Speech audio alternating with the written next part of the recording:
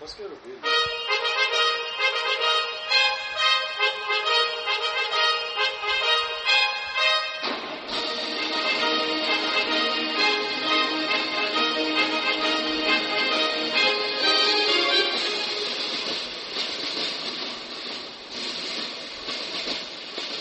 If the Son therefore shall make you free, ye shall be free indeed.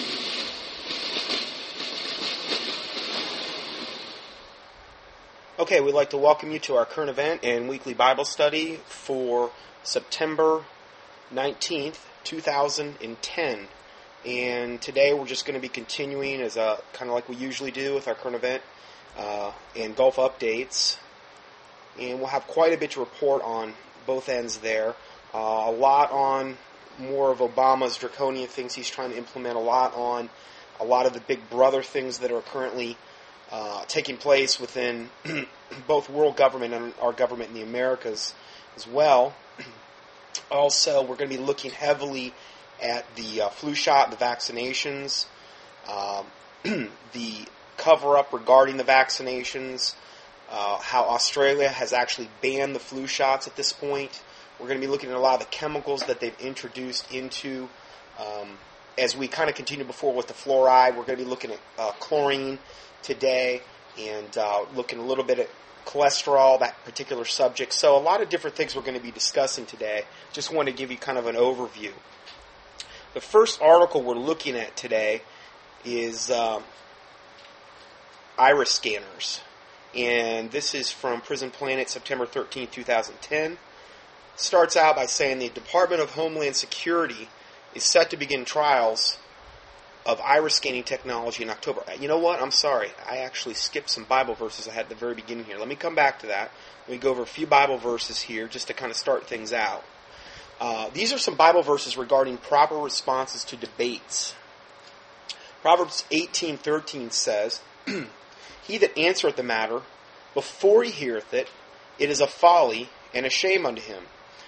Most of the time, if you get into a debate about somebody that's very dogmatic about a particular point, this is the typical thing that you expect. They've already answered the matter before they've heard it.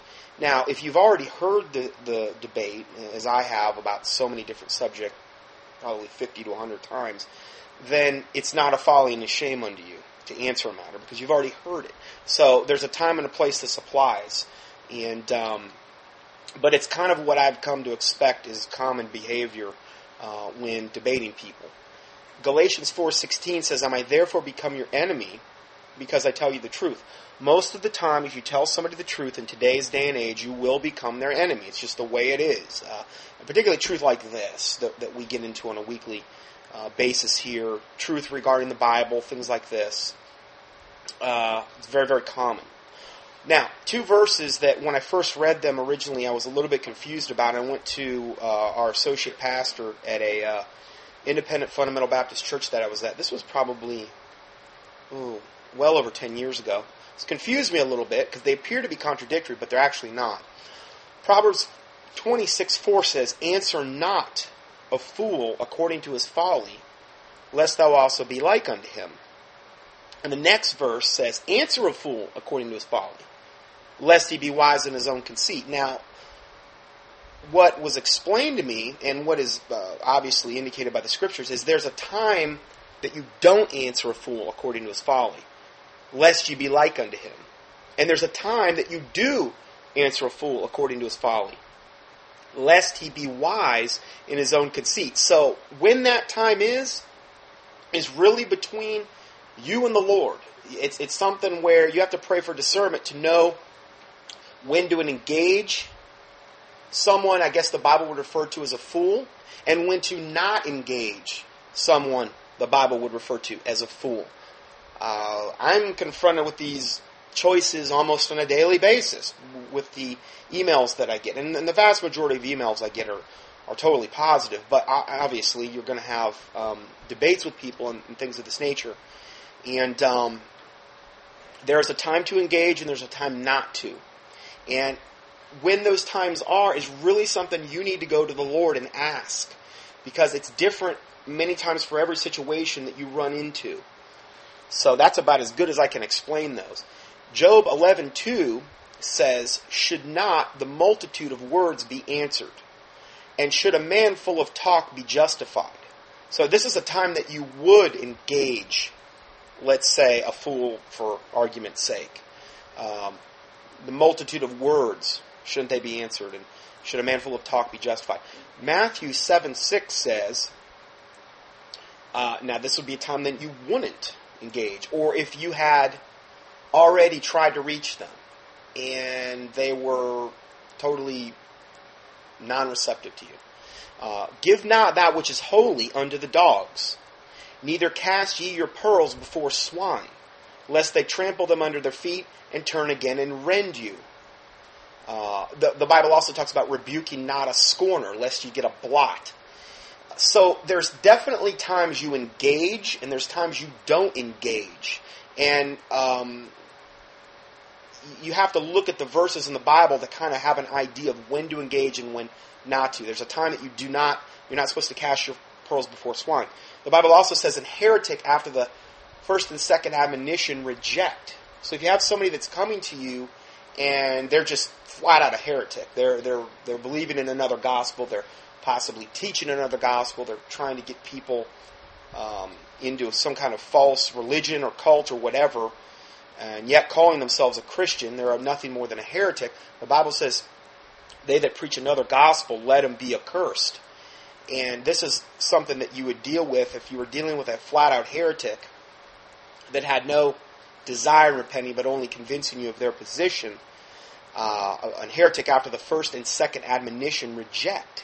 So you're not supposed to sit there and burn all your time on that, because the devil would love nothing more for us just to burn all our time up on people that have no desire to change in any way, shape, or form and want to stay stuck in some type of cultish dogma.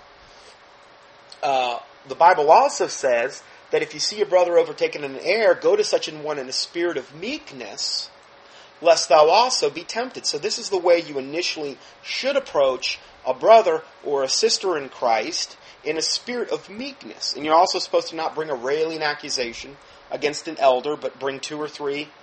Okay, so there's a lot of different verses that kind of you could get off and do other studies that apply to this. I just kind of wanted to give you some guidelines there, biblical guidelines that you could go by. So I'm sorry, let's go back to the first article here, regarding the iris scanners, and we'll just start over again here. The Department of Homeland Security is set to begin trials of iris scanning technology in October. But don't believe for a second that Big Brother's latest assault on the privacy right of Americans will be confined to airports. Everything from entering sports events to making purchases will eventually be controlled by this technology if it is allowed to be implemented. So, see, this is why you fight these changes when they first come. Because if it's like, if you let the devil get his foot in the door, pretty soon his knees in the door, and then his legs in the door, and then his whole body's through the door. These are things that, you can pray about. And also, if you're in a position where, you're being forced to do something that makes you uncomfortable or is a violation of your privacy, just don't do it. I mean, if you're in a position where you can. This is not something that we should be going along with, this iris scanning. And you're going to see why here. The Homeland Security Department plans to test futuristic iris scan technology that stores digital images of people's eyes in a database and is considered a quicker alternative to fingerprints, writes USA Today's Thomas Frank. The iris scan is nothing less than the 21st century equivalent of how the Jews and the other undesirables were tattooed by the Nazis, aside from the fact that all Americans will be forced to submit to the eye scan. In Hitler's Germany, at least some people of the population were spared from having to identify themselves constantly at the behest of the authorities. As the USA Today article makes clear, its iris records will be held in a database and associated with credit cards and other routine aspects of your everyday life. The agenda is to replace PIN numbers and presentation of a photo ID, forcing Americans to submit to high-tech enslavement merely to conduct their day-to-day activities. The financial companies hope the scans can stop identity fraud, says Jeff Carter of Global Rainmakers, a New York City firm developing this technology. Iris scans are going to completely reshape the fraud environment. So see, this is the big carrot they're putting out in front of everybody, saying, well, we're going to be able to totally shut down fraud because you can't fake an iris scan. It's totally unique. It's like a fingerprint. It's probably even almost more unique than a fingerprint. So this is the way that they're going to try to sell it. So, in other words, whenever you buy something, take money from an ATM, cash a check, or conduct any financial transaction, you will be at some point forced to submit to this iris scan. Cameras that take photos from 3 or 4 feet away, including ones that work on people as they walk by, will be installed at all major public buildings, sports stadiums, and transport hubs, completely demolishing for good the notion of innocent until proven guilty.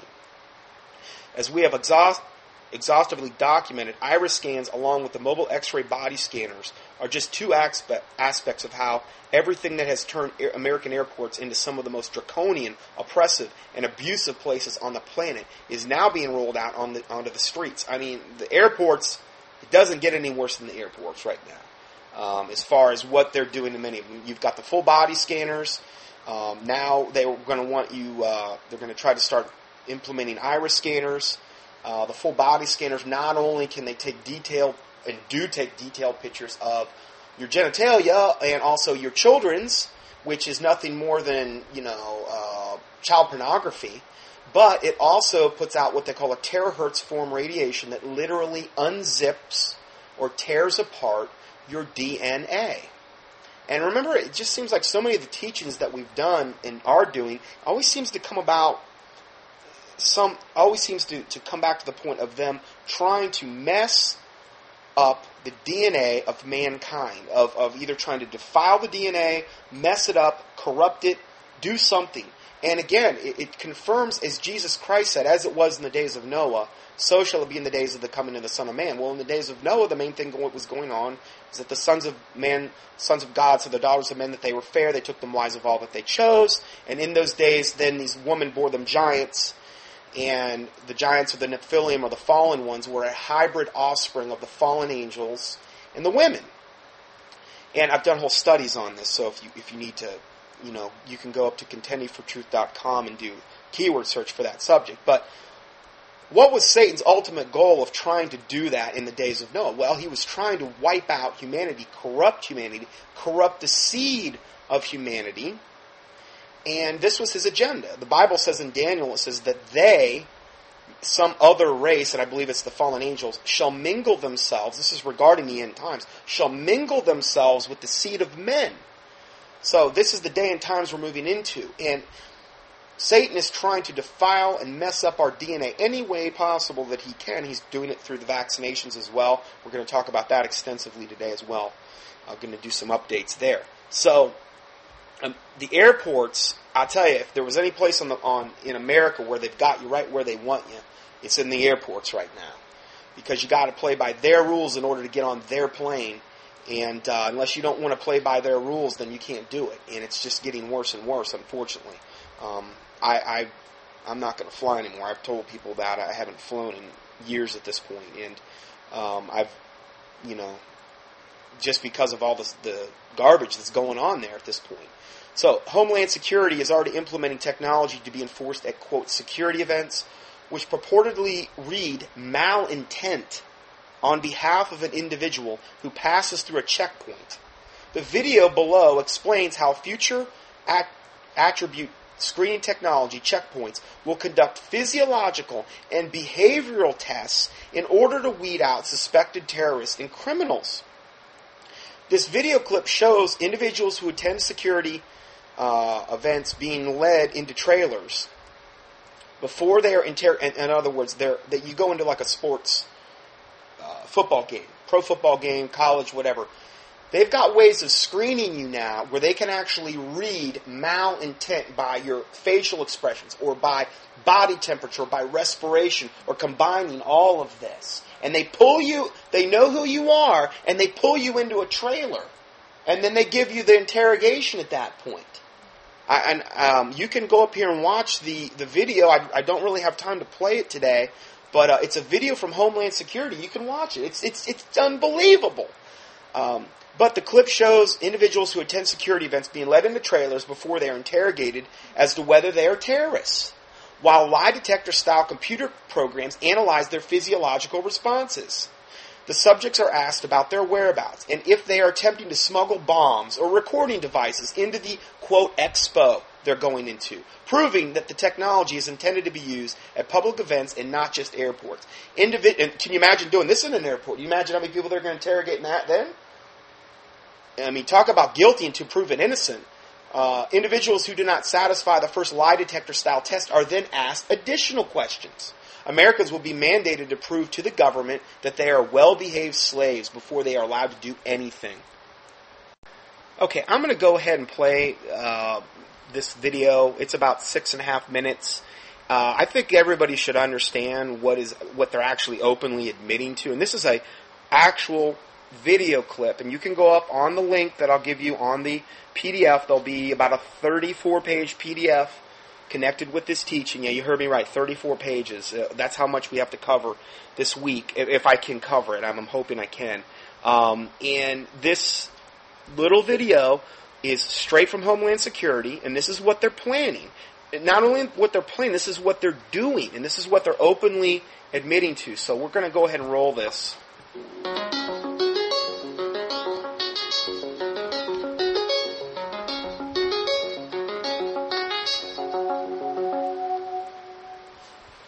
Under the Future Attribute Screening Technology, or FAST program, the Department of Homeland Security is developing innovative physiological and behavioral screening technologies to streamline the screening process at security checkpoints.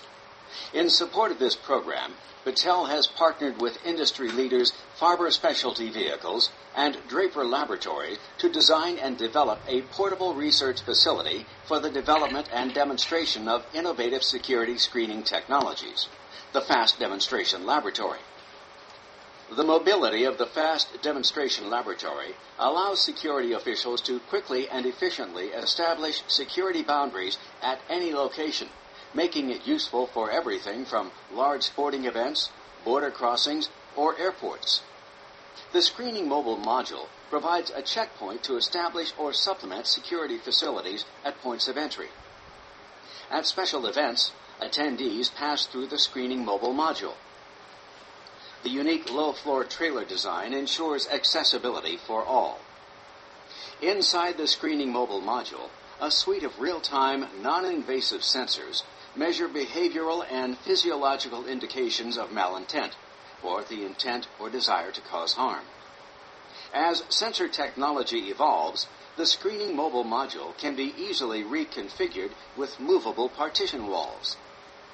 The Screening Mobile Module can be configured to support primary screening, secondary screening, observation areas, or multiple screening lanes for higher subject throughput. Anchor track on the walls, ceiling, and floors provide a secure and easily reconfigurable means of installing equipment throughout the screening unit. New screening sensors can be easily integrated into the Screening Mobile Module. The command unit provides local supervision and management of screening operations during a security event.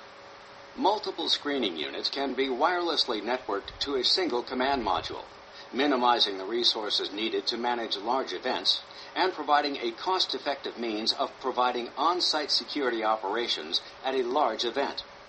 Climate-controlled data processing areas in both mobile modules provide ample space for on-site data processing and analysis equipment. The mobile modules are secured by a security system that protects the equipment and sensor data during operation and storage. In the event an intrusion is detected, a local audible alarm is triggered and a monitoring station is notified via cellular network. The FAST Demonstration Laboratory is working towards providing an operationally ready security checkpoint. The current mobile modules provide a useful test bed for developing innovative screening technologies. Step forward and stand on those footprints on that map. What I'm going to have you do is, can you put your purse in your pocket or just to the side there? I'm going to have you look in my direction. Just keep your hands just kind of to the side and try and refrain from moving. Okay, just try and remain as still as possible, and we'll begin soon. show your ID to the first guard? Yeah.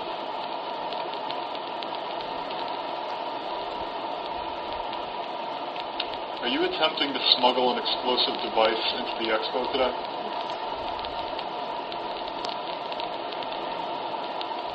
Are you from the local area?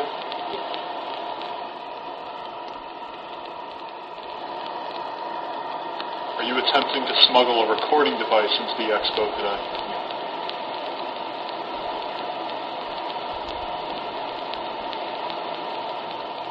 Have you been in the local area all day today?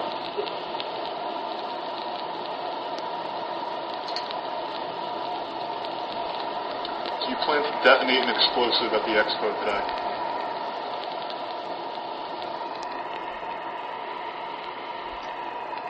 Do you plan to illegally record any information at the expo today?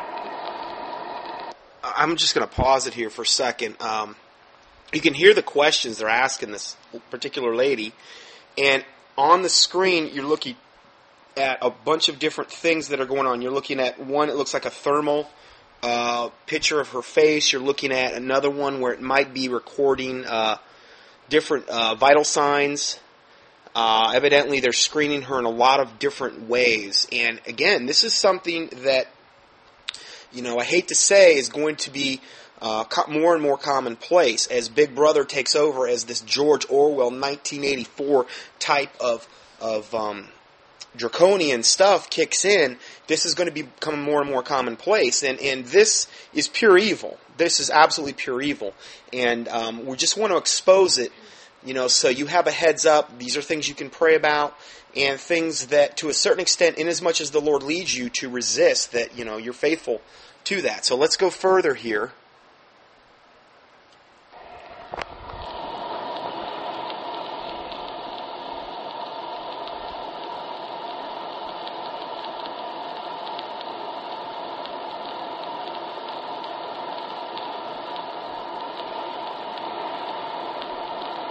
There's a pause here for some reason.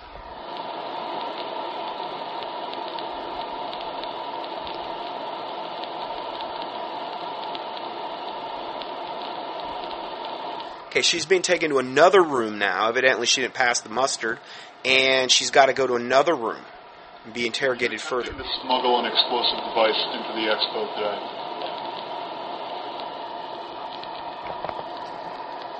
Here's another man they're interrogating. Local area? Are you attempting to smuggle a recording device into the expo today? No. Have you been in the local area all day today? Yes, I have. Do you plan to detonate an explosive at the expo today? No. Is this the month of September? Yeah. Really? Do you plan to illegally record any information at the expo today? No.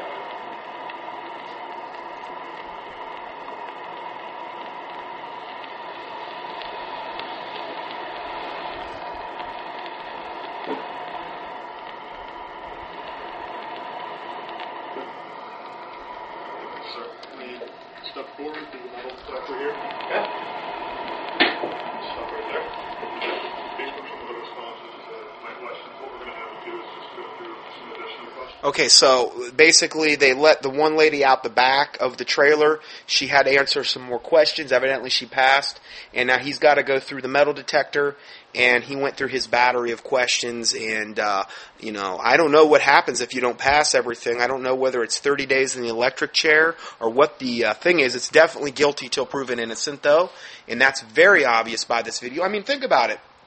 When do you have to take a lie detector test? Typically, if you're being accused of a crime, is when you have to take lie detector tests. Well, this is like a mega lie detector test. This is like a lie detector on steroids, is essentially what we're dealing with here. It's got all these different parameters that it's going through. So you're being subjected to the treatment of being a criminal, although you've committed no crime.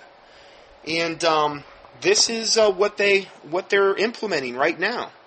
Okay, so that was pretty much the end of that video there, and we're going to go to the next story now. This is one, and again, we're talking a lot about Big Brother stuff here at the start. This is how the courts have now allowed warrantless cell phone tracking. The FBI and other police agencies now do not need a search warrant to track the locations of Americans' cell phones. A federal appeals court ruled on Tuesday in a precedent-setting decision. In the first decision of its kind, a Philadelphia appeals court agreed with the Obama administration that no search warrant, signed by a judge based on a belief that there was probable cause to suspect criminal activity, was necessary for police to obtain logs showing where a cell phone user had traveled. Not only can they turn your cell phone on and listen to you when it's off, even when it's off. The only way you can guard against this is by taking the battery out. That's it. Because if it has any kind of power source, they can still turn it on even when it's off. They can also track you even when it's off. What they do is they triangulate your position through cell phone towers, and this is what they do. So they can tell where you've been and what you're saying. And if you're in a room, it's like a recorder it can be recording everything that you're talking about. So now they don't even need a search warrant signed by a judge in order to do this. And the Obama administration is the one that's behind this primarily. Of course, not to say if Bush wasn't in office, he wouldn't be trying to do this as well. But he just happened to be the one that his administration to do this. Now, you look at, again, guilty until proven innocent. That's becoming the norm here. Next article. Georgia man is fined $5,000 for growing vegetables on his own property. A Georgia resident, and these are all current event articles. This is from September 14th. A Georgia resident who has been an organic farmer for years is facing $5,000 in fines for growing too many vegetables on his own land. Steve Miller, who has sold some of his produce at local farmers markets as well as growing food for himself, is likely the victim of online aerial invasion of private property. This invasion of property is probably due to the fact that unless visited or inspected by an official, there would be no way for there to be an accurate or factual accounting of what is going on at Mr. Miller's property. Recent reports of local and state officials and bureaucrats using online mapping software have now become mainstream tools for assessing fines and generating money for cash-strapped local and state budgets. It's always about the money. It's always about them generating revenue. Not only taking away more of our rights, but them bleeding us dry. That's what they like to do. Does it seem right that anywhere that Google Maps and Bing Maps can go is legal to use as a source of information? If a person was bathing in their pool with every expectation of privacy and someone peeked over the fence, wouldn't that constitute a criminal offense? January and February, he actually received his first citations. Steve was then able to get the property rezoned, allowing him to grow his garden. A right most Americans believe he already had, but he had to get it rezoned. But that wasn't enough. Evidently, they came and they spied on him some more and found out, oh no, you're growing too many vegetables on your own property. We're going to have to fine you $5,000. See, they're going to try to take away our right to grow vegetables. That we've already reported that in the past, that actually gardens are going to become criminalized because they're trying to control us in every possible way, shape, and form. This is why it's good, if you can afford it, to get some storable foods. Freeze-dried probably being the best.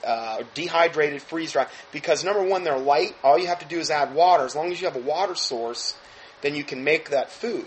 Whereas canned foods, not only do you have to worry about the BHT that we're going to be talking more about in the coming up, that gender-bending chemical they're coating the insides of cans and putting it on cash receipts and putting it all over stuff in America. And again, we're going to be talking about that. But the canned foods, you're also lugging around the water as well, the water weight. So it is good to have some foods in regard to that, because even if you've got your own seeds, even if you've got your own plot of land, there's no guarantee you're going to be able to actually plant and actually grow those vegetables in the days coming. You don't know. You don't know how much you might actually be fleeing for your own life. And if that's the case, you're going to have a really tough time growing a garden. I think gardens are awesome. Canning, great, awesome stuff. But worst case scenario, they may not be practical, and they may literally, and are becoming literally more and more criminalized. In recent times past, victory gardens were encouraged. They were the pride of everyone's backyard. In a nation that was self-sufficient, historically, victory gardens in World War II were encouraged to keep the supply of food at a maximum. And personal growing increased the industrial supply of the military. So, during World War II, they had all of these rationing systems. They told you don't drive your car because don't drive your car because you're using up gas the World War II machine needs and also our troops need, and also you're using up rubber that our troops need in order for their tires. They told you grow victory gardens, all this stuff, and they wanted at least to try to get people to use the least amount of goods. Now, what they're doing is the exact opposite. They want you to be totally dependent on the government for what's coming. And growing a garden, obviously, you're being self-sufficient there. This goes on to say, are people to let this fascist takeover to continue? Even growing a garden in the privacy of your own personal property now can be taken away. If the answer is no, then what are you prepared to do about it? You can watch this video about this man. It was aired on WSB-TV in Georgia. And you can let them know how you feel about this. And I give you all the links to do that. Okay, so I wanted to report on those few issues. Let's go further now. This is a letter that I got from one of my listeners, Nate, and it's entitled Current Islamic Agitation and Albert Pike's Plan for World War III. I kind of modified the title so we'd have a little better view of what we're going to be talking about. Nate writes, he says, all of this agitation recently regarding the Islam is all by design. The mosque at Ground Zero, the Quran burning, and many other issues that are dividing the country and inciting anger. Now, again, I like to give a broad look at these issues because we can get focused in on just Islam, and we can lose sight of the fact that we battle not against flesh and blood, but against princes and principalities, the rulers of wickedness of high places, the spiritual aspects behind Islam. But we can also lose sight of the fact that the Illuminati has been preparing for a World War III Islamic Jewish Israeli war since the 1800s. We can also lose sight of that. And we want to understand that all of this was predicted, a long, long time ago. So in order to get the big picture, let's look at this. Because he brings up some great points here. He says, we're on the edge of World War III. It's right around the corner. This was all planned ahead of time years ago. Read this letter that is highly regarded by the highly regarded Freemason Albert Pike wrote predicting all of these events. Now, Albert Pike was the guy that started the Ku Klux Klan. He was the one that was credited as single-handedly resurrecting the modern-day Freemasonic movement. He was about as high a ranking Freemason as you could possibly get. He was the head Freemason over all of, I believe, North America. The man was pure wickedness. And he was the guy that wrote Morals and Dogma, which is the absolute Bible for the Freemasons. And there's two versions. There's the exoteric and there's the esoteric version of Morals and Dogma. And the esoteric is the one where he gets into the real stuff and the real agenda. And in the esoteric version, and Chick has a tract that actually gives you this quote, he basically says that to the crowd, to the people outside of the Freemasons, we say we worship a God, the one that the world adores, meaning the God of the Bible he's referring to in this. But he says, but to you, Sovereign Grand Inspector Generals of the 30th, 31st, 32nd, and 33rd degree, I say, we worship Lucifer. And it's right there in his own writings. The guy's pure wickedness. Well, Albert Pike received a vision, which he described in a letter that he wrote to Manzini, dated August 15, 1871. This letter graphically outlined plans for 3 world wars that were seen as necessary to bring about the New World Order. Now remember, he had this before World War I, he had it before World War II, and obviously before World War III. But he wrote this in 1871, before these wars ever even were, decades before the first of them was ever even fought. Okay, so we can marvel at how accurately it has predicted events that have already taken place. Look at the accuracy of his first 2 predictions written in 1871. See, Satan can give some accurate predictions. It's not like Satan's always going to lie. I mean, Satan is going to reveal his true agenda to the people at the very, very top. You look at the 13 families of the Illuminati. You look at guys like, Albert Pike or Aleister Crowley, these types of people. Many times, these people will be shown what the actual agenda is that Satan wants to bring about, whether that be within 100 years, 150 years, 50 years. They're many times the first ones that we'll find out. So let's read this. This is from his vision of Albert Pike. He says, the First World War must be brought about in order to permit the Illuminati to overthrow the power of the czars in Russia, which was exactly what happened. The czars were overthrown as a result of World War I. And the making of that country a fortress of atheistic communism. Well, isn't that what took over in Russia after World War I? Communism? Atheistic communism? It is. That's kind of crazy. Well, that's exactly what happened. The divergences caused by the agentur or the agents of the Illuminati between the British and the Germanic empires will be used to foment this war.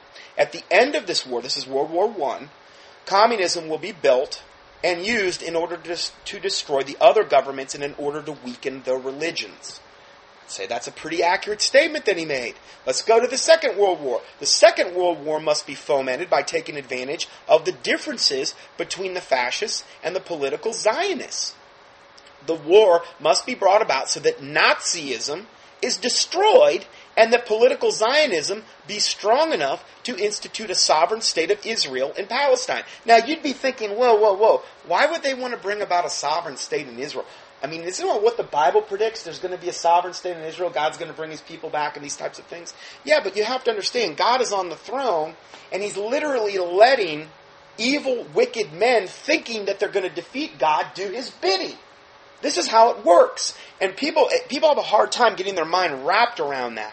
But look at the accuracy of this statement that was written in 1871 by a guy that was beyond demon-possessed to the toenails.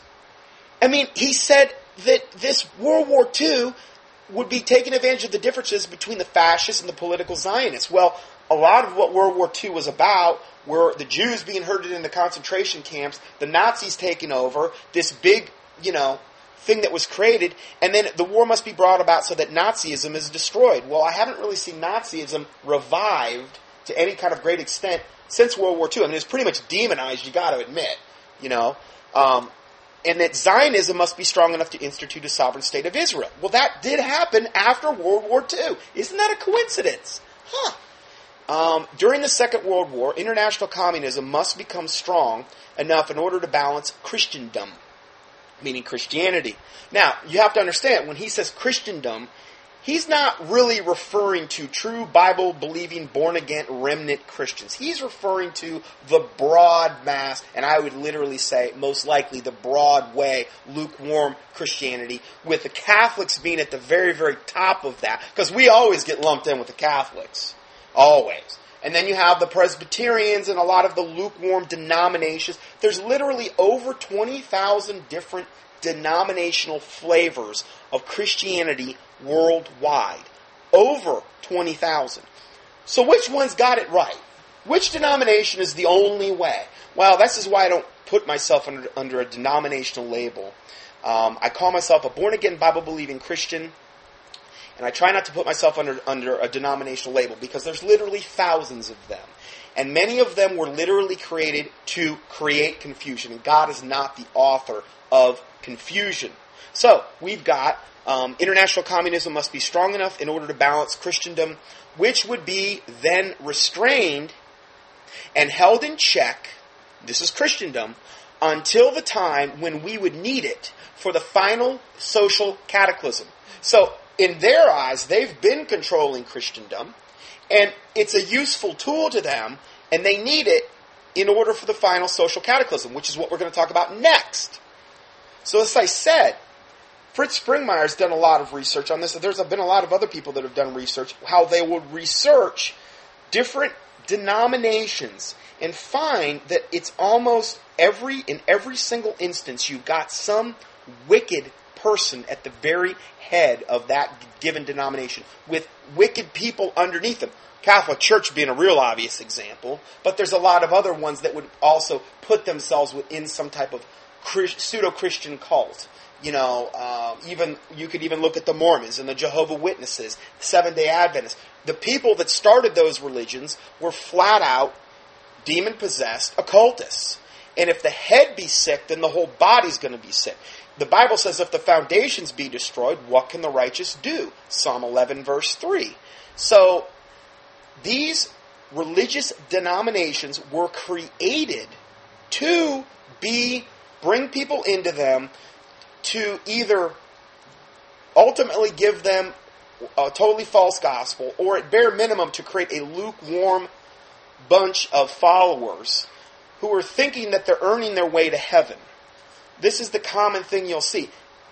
Fritz Springmeier wrote a whole book on this, and it was never... they've done everything they can to destroy his books, but you can access them online. There are some of the books are actually accessible online, and you can read the whole things online. And you can email me if you'd like. You can do a search for Fritz Springmeier online books. Try that first. If you can't find anything, email me at drjohnson at the letter I, the letter x.netcom. .com, drjohnson at ix.netcom.com, and I'll email you the things. Now, I'm not saying that I agree with every single thing Fritz Springmeier ever said. I corresponded with Fritz Springmeier from prison, and let me tell you, every single letter I ever got from Fritz Springmeier that was handwritten to me, he presented to me that he was nothing but a wonderful Christian person. He wasn't complaining. He wasn't whining. He was getting beat up all the time in prison by different guys. He was leading Bible studies, and he's still in prison. And I know there was a lot of people that came out and wanted to attack him, but I also believe there was a lot of people put in place to attack him. And then, I do believe he was framed by the reason he got thrown in prison. I mean, come on. They came in his house, they threw a bag of pot on his bed, and they said you were conspiring to rob a bank. Come on. It was a frame-up. But anyway, I know there'll be debate about that, and I know there will be some people, oh, no, he's this and he's that. Well, okay. You're entitled to your opinion, I'm entitled to mine. And all I can tell you is I've read several of Fritz's books, and they do confirm the vast majority of research I've done since I've been a Christian regarding these types of things. If you read his book, Bloodlines of the Illuminati, it'll give you the big picture on the Illuminati, on what is really going on how they're the ones that control the politicians, like puppets on a string. I mean, you could be mad at Obama all you want, and it's easy to not be, it's hard not to be mad at the guy, but the reality is he's a puppet on a string. He has handlers that are literally controlling him, and if he gets out of line, they can remove him from that position very easily. What's happening, though, is the Illuminati is really stepping things up. The Rothschilds being at the very, very tip-top of this pyramidal structure. But then again, who's above the Rothschilds? Well, obviously, the fallen angels. The evil entities that they serve. Satan being at the very top. So never forget, this is what we're really dealing with. We're not battling against the flesh of the Rothschilds or whatever Illuminati family we might be considering. We're literally battling against the princes and principalities and rulers of wickedness that emanate and operate through these families. So anyway, I wanted to bring that up because it is appropriate regarding the subject. Okay, so let's go further here. Let's see. Okay, so the book I was thinking of is called Be Wise as Serpents, and you can actually go online and get it. It's at www.bibliote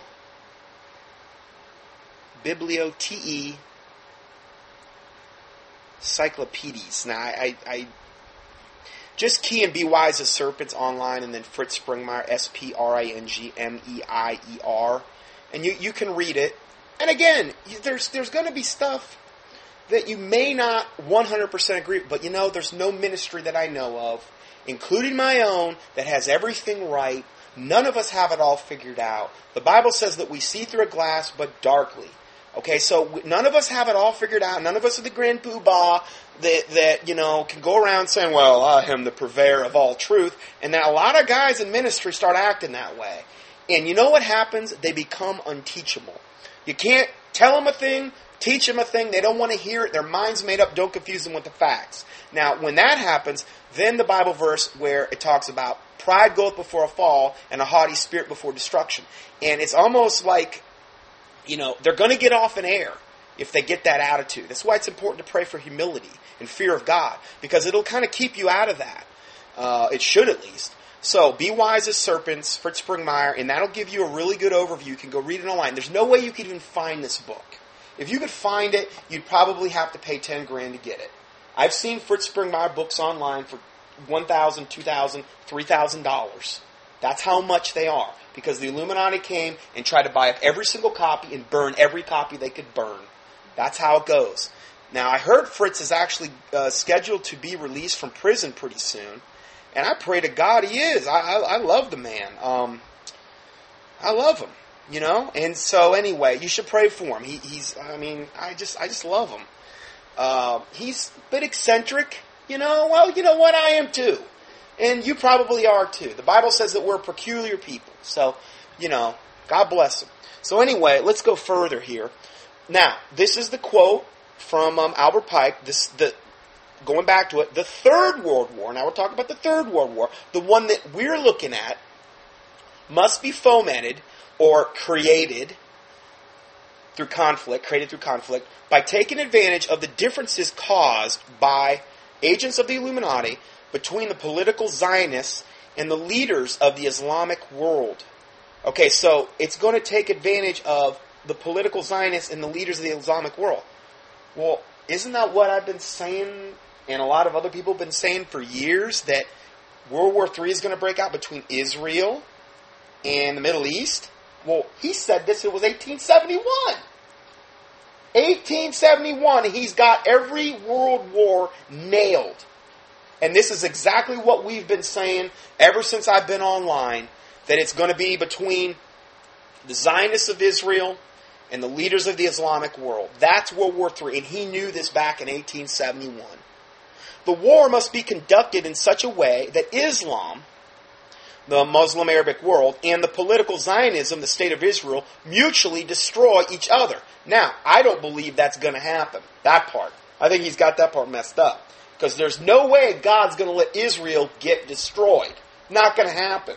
Now, the Bible does say in Zechariah that by the end of the tribulation, 2/3 of Israel will be destroyed. Okay, and 1/3 is going to be tried as silver in the fire. And he's going to bring them through the fire, and then they're going to look upon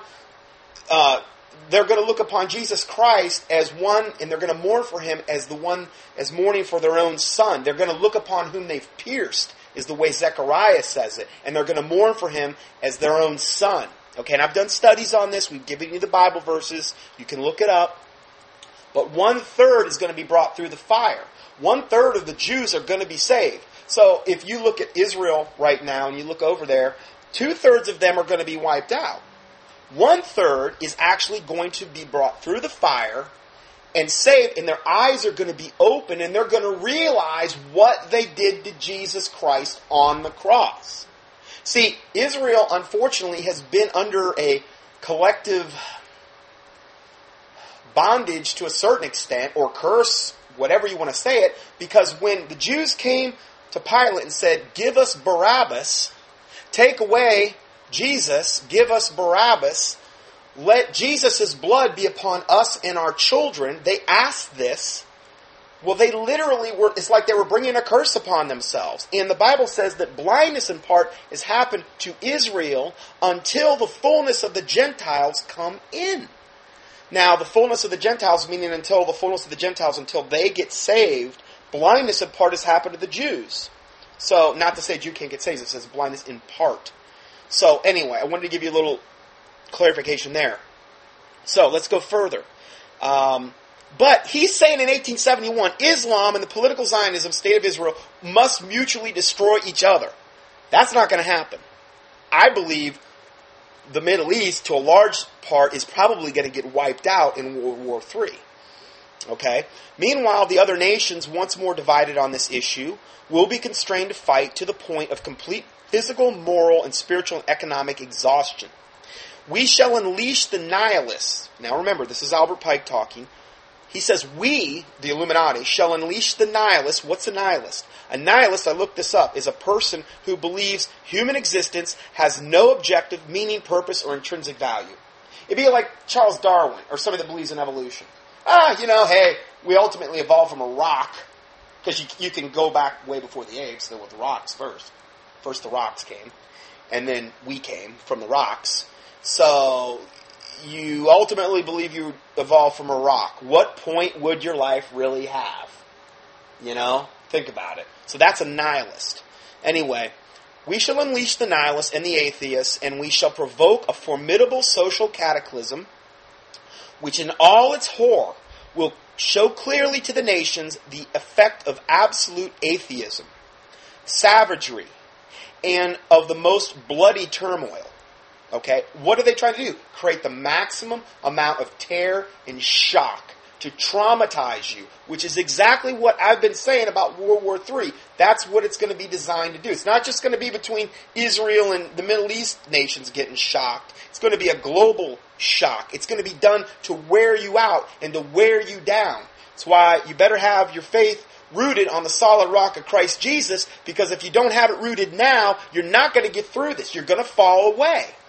And the Bible says that God is going to send strong delusion, that they will believe a lie, that they might all be damned who had pleasure in unrighteousness. And receive not the love of the truth. So you better get this established now. I'm not judging you, I'm just saying it's something you need to do, if you haven't already. Okay, so let's go further. Okay, continuing with this quote. Then, everywhere, the citizens, obliged to defend themselves against the world minority of revolutionaries, will exterminate those destroyers of civilization and a multitude of disillusioned with Christianity, who will from that moment be without compass or direction. Now, let's break that next verse down, or the verse I just read. So, there's going to be World War III going on. And then he says, then everywhere the citizens who will be obliged to defend themselves against the world minority of revolutionaries. I wonder if that could have anything to do with them letting all these illegal aliens, MI5 gangs, and all these gangs and drug cartels pouring over the border from Mexico and these types of places, letting them in here unchecked, unfettered, and Obama defending their right to do this, having literally like an open border down there to let the worst refuse from Mexico and other third world countries come in, including Islamic terrorists, which we've proven in many other studies, who are actually now yoking up and linking up with these Mexican drug cartels, moving them into this country. I wonder if they might be pre-positioning them in this country to do this very thing that Albert Pike predicted back in 1871, which is basically the citizens will be obliged to defend themselves against a world minority of revolutionaries. It's going to be like a big civil war in a lot of different parts of the earth, okay? But think about it. If World War III breaks out over in the Middle East, do you think that Islam, which calls us the great Satan, do you think they're just going to say, well, we're going to leave America alone because we're going to just focus purely on... No, they view Israel and they view America as yoked up. Even though I know Obama's a Muslim and things like this, but traditionally in times past we have supported Israel. I know that's becoming less and less and less, but they're gonna blame us. They're gonna blame Israel, and they're gonna put as many terrorists in here, and they're gonna foment as much war and as much havoc. Probably working with much of these illegal aliens, many of these MI5 drug cartels, and these types of things, in order to create the maximum amount of crisis, death that you can imagine. Now, what's another way they're going to do it? They're going to do it through possibly dirty nuclear bombs and or through things like anthrax. You don't believe me? Well, we're going to hear a quote in a little bit from an Arab who is exactly along with this agenda, an imam, and I'm going to let you hear it out of his own mouth, even though I'm going to have to translate for you. But this is a video clip I'm going to play, which will confirm what we're talking about today. So, citizens will be obliged to defend themselves against the world minority of revolutionaries, which will exterminate those destroyers of civilization, and the multitude then will be disillusioned with Christianity. Well, why? Well, a lot of people are thinking, particularly in America, well, we're not going to suffer. We're not going to undergo any kind of persecution. If that was the truth, why wouldn't Smiley Joel Osteen tell me that we're going to suffer? Why is it Benny Hinn telling me? Why aren't I getting this from my pastor? I mean, we're not going to really have to. The Bible says all they that live godly in Christ Jesus shall suffer persecution. I could give you verse after verse after verse after verse on that. I've got a whole section of Bible verses on that. And they that kill you are going to think that they doeth God's service. So we've got all these Bible verses saying one thing, yet the lukewarm church and the pastors and the 501c3 pulpits are telling their parishioners a totally different thing. They're not being warned. Well, why? Well, because they're hirelings and they have no true love for the sheep. The Bible says that a true shepherd will lay down his life for the sheep. But they're hirelings. They're doing it for the money. So anyway. Okay. So, citizens then obliged to defend themselves against the world minority of revolutionaries who will exterminate those destroyers of civilization, and the multitude disillusioned with Christianity. Okay, they're going to be disillusioned with Christianity at that point, the end of World War III. Now, regardless of what you believe about the rapture, if you believe that the rapture, pre-trib, and the whole 9 yards, what if that doesn't happen? What if that doesn't play out the way you think it's going to play out? Well, I don't care what you say, it's going to. Well, okay. We're all going to find out soon enough on that one. This is why I don't like to get into big, long debates about the rapture. You know why? Because we're all going to find out soon enough, every bit of us. And what if it doesn't quite play out like you think? A lot of churches have lived their lives basically thinking we're not going to suffer persecution. And yet, there's literally thousands upon thousands upon thousands upon thousands of martyrs that have died in this last 100 years in places like Africa, in China, and other places that were killed because they were Christians. And yet, we're better than they, evidently. They all died. The rapture didn't save them. If they were relying on the rapture, I don't think they were. Okay, so there's something that's very important to think about on this whole subject. And, okay, so let's go forward. Disillusioned with Christianity, these multitudes, who will from that moment be without compass or direction. Now, there may be a whole bunch of other reasons that they may be without compass or direction. What if, just what if, as I've predicted in the past, good old devil Maitreya himself, at the end of World War III, comes to the forefront and says, I am the man of peace. I've got this all figured out. I can create peace between the Middle East and the Jews and the Americans and everyone else, and we can all play nice. People are going to be so desperate at that point for a Savior, for somebody who can bring peace. They're going to be very receptive to his message. What if that might be in conjunction with something like Project Bluebeam, where there's things up in the skies that are like religious figures and things of this nature? Very, very supernatural stuff going on. Lying signs and wonders and miracles going on all over the world. At the same time, we've just been maximally traumatized through all these events. Our adrenal glands are all shot at that point, because that's what helps you cope with stress. And you're like, do you ever get just like really, really run down, tired, and weak? You're not at your best then. You're fatigued. It's hard to keep fighting. Well, that's probably how the world's going to be collectively worldwide, to a certain extent. And they're going to be ripe for deception. You can have all this stuff going on. You might have false flag nukes. You're probably going to have earthquakes going on. Who knows? Maybe some tsunamis thrown in there. Volcanoes. Wars. False flag nukes. Terrorism. It's going to be pretty bad. It's going to be about as bad as we've ever seen it. Well, those that will be disillusioned with Christianity will from that moment, they're saying, be without compass or direction. And then he's saying, will receive the true light through the universal manifestation of the pure doctrine of Lucifer, brought finally out in public view. Now, this is what Albert Pike said in 1871, almost 140 years ago. Wow. So, all those people that were disillusioned by Christianity, all the Benny Hinn followers, and all these other people, all these other big-time televangelists that are leading people down this primrose path, they're going to be delusioned. They're going to be, and I can see how that's going to be the case, will from that moment on be without compass or direction.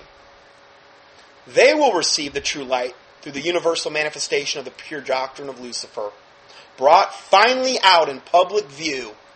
Finally, what do you think Hollywood and all of these books that have come out with Harry Potter and all the movies and all the stuff on TV, what do you think all that's been preparing us for? Mickey Mouse to make his big debut? Pluto or Goofy? I don't think so. Lucifer. He's going to appear, through the Antichrist. Now, I'm not saying Maitreya is the Antichrist. I'm saying he's a good candidate. I've done a whole bunch of teachings on it. But I'm not going to sit here and say dogmatically he's got to be the Antichrist.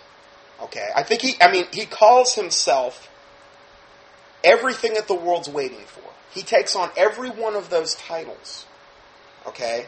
The fifth Buddha to the Buddhists. That's who they're waiting for. Krishna to the Hindus. The Imam Mahdi to the Muslims. The Christ to the Christians. And the Messiah to the Jews. He is the big five. He's calling himself the big five religions. Everything that they're waiting for, all wrapped up into one package. Who in the world would be more primed to come as a man of peace? And the Bible says, through peace he will destroy many, in Daniel, the Antichrist. Who would be a better candidate than somebody that claimed to be all those things? Now, if he comes and says, well, actually, I was lying about all that stuff. I really wasn't any of those things. He's that guy. That's going to look kind of weird. It's going to be like, well, why were you lying for all those 30, 40 years, Maitreya, when you said all that stuff? I mean, he is the one the United Nations has sponsored. He is the one that Alice Bailey and all of these occult writers, Madame Blavatsky, Benjamin Creme, have all pointed to and looked to her at the very, very head of the New Age movement and at the very, very spear tip of the United Nations. I'm just saying, it seems like he's the most likely candidate to me. Maybe I'm wrong. I don't know. But I know one thing, he's going to play some kind of part in the end-time delusion. He's got to. I don't think they prepped and primed him for all these years for that to come to nothing. Unless that's God's will. Maybe it is. I don't know. Anyway, let's go further. So, finally, the broad masses will receive the true light through the universal manifestation of the pure doctrine of Lucifer, brought finally into public view. The manifestation, I'm quoting here, the manifestation will result from the general reactionary movement which will follow the destruction of Christianity and the destruction of atheism. Well, why would they want to do that? Because they want you to believe in a God. Atheists don't believe there's a God. They want you to believe there's a God, but in this case it's Lucifer. So they don't have room for atheists either. This will follow the destruction of Christianity and atheism, both conquered and exterminated at the same time. End of quote. They think they're going to exterminate Christianity. I don't think so. That's not going to happen. And they know it's not going to happen deep down. Deep down they know. Deep down the devil knows he's going to get thrown in the lake of fire, and his angels and his followers, he knows that. But you know what? He's so full of hate and so self-deluded, I believe, probably at some point, where he is going to just try to take as many people with him as possible. Because, hey, misery loves company. He wants to get as many people in the lake of fire for eternity as possible. That's his ultimate goal. I guess that's all he has to live for. If you think about it, what else could the devil have to live for? So, since the terrorist attacks of September 11, 2001, world events, and in particular in the Middle East, showing a growing unrest and instability between modern Zionism and the Arabic world, this is completely in line with the call for a Third World War to be fought between the two and their allies on both sides. The Third World War is still to come. The recent events show us that it is not far off. Thank you, Nate. That was a good email. And again, it's good to focus back in on the big picture. You know? Because we could just get focused on Islam. Well, remember, this is a war that they predicted for 140 years just about. So it shouldn't surprise us. Now, my response to all this garbage that good old Albert Pike put out is Psalm 2, in part, in Psalm 2, 1 through verse 5. I'm going to read it. Why do the heathen rage and the people imagine a vain thing? This is God talking, essentially.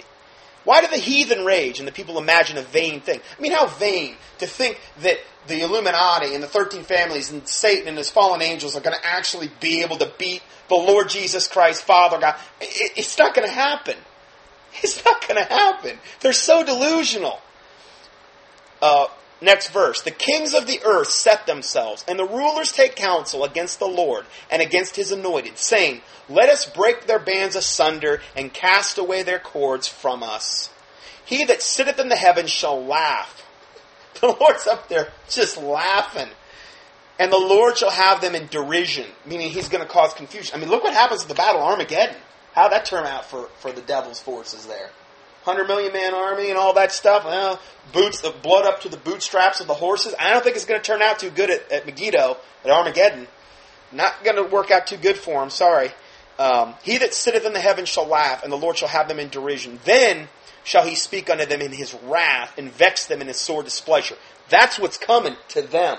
So they can threaten and do whatever they want in posture and say all this stuff, how we're just idiots and sheeple people, and all this other stuff, throwing the remnant in there with everyone else. But you know what? In the end, we win. The Lord Jesus Christ, He's already won, if you think about it. The book's already been written. Revelation's already set. The book of Daniel's already there. Okay, so, just focus on that. And if they do, by chance, if it is your destiny to be a martyr, there's really no higher calling or no higher honor that you could have in heaven than to be a martyr. And the Lord will get you through whatever He sets before you. But the Bible does also say, pray that you be accounted worthy to escape all the things that are coming upon this earth and stand before the Son of Man. So these are things that I think we should pray about. Because obviously you want your family to be protected and you to be protected in these types of things. So, let's just, again, having biblical balance, look at this. Okay, I'm going to have to end part 1 there. And we're going to continue with this theme on the Islamic end next. We're going to give you some more confirmatory things. So God bless you, and we'll see you in part 2.